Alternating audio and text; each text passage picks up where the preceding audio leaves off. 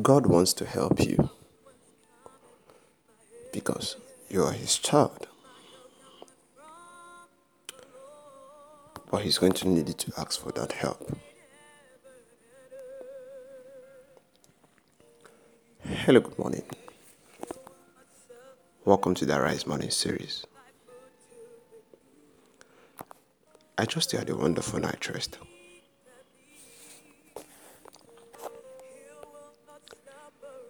In Psalm chapter 46 verse 1, scripture says, God is our refuge and strength, a very present help in trouble. Now, somebody is going to ask me,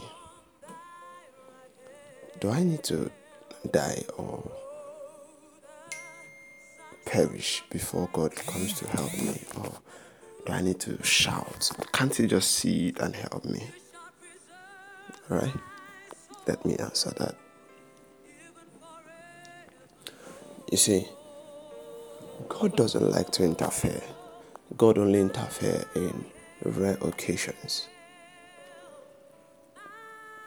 And the Holy Spirit is a gentle spirit. He's the one that is responsible for help. He has a feminine character, whereby if he comes and he sees another kind of help, he may withdraw. He is going to most likely withdraw because he feels that, okay, you have all that you need. You don't want me in this place. If you display character of not acknowledging the Holy Spirit, he's not going to reside there. He's going to be around you. He's going to be with you, but you will not see his impute. You have to give him permission. You have to call his name. You have to intentionally involve him. Scripture says, they that call upon my name. You have to call him. He has to be sure that, yes, you want this thing. Now, if you wondered why David said, I will look up to the hills where cometh my help. Now, that illustration is a sign of focus.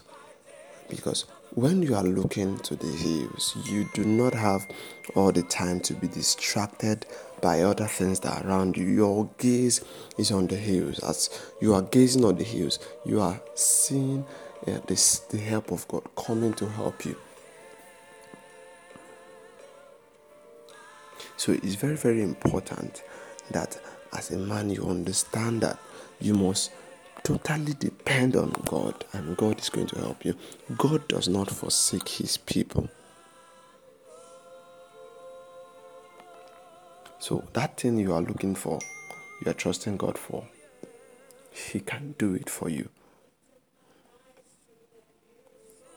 Maybe you are listening to me this morning and you have another place, another way you can get help. You may not understand what I'm saying yet until you totally depend on God. 2 Corinthians chapter 3 verse 5 says that we are not sufficient of our own, but our sufficiency is of God. When you come to that point whereby you tell God, I cannot do it on my own, I need your help. And he sees that beyond the things you say into your heart, then be rest assured that you are in for an encounter with him. And God cannot wait to help you, but he wants to help somebody that is interested in his help.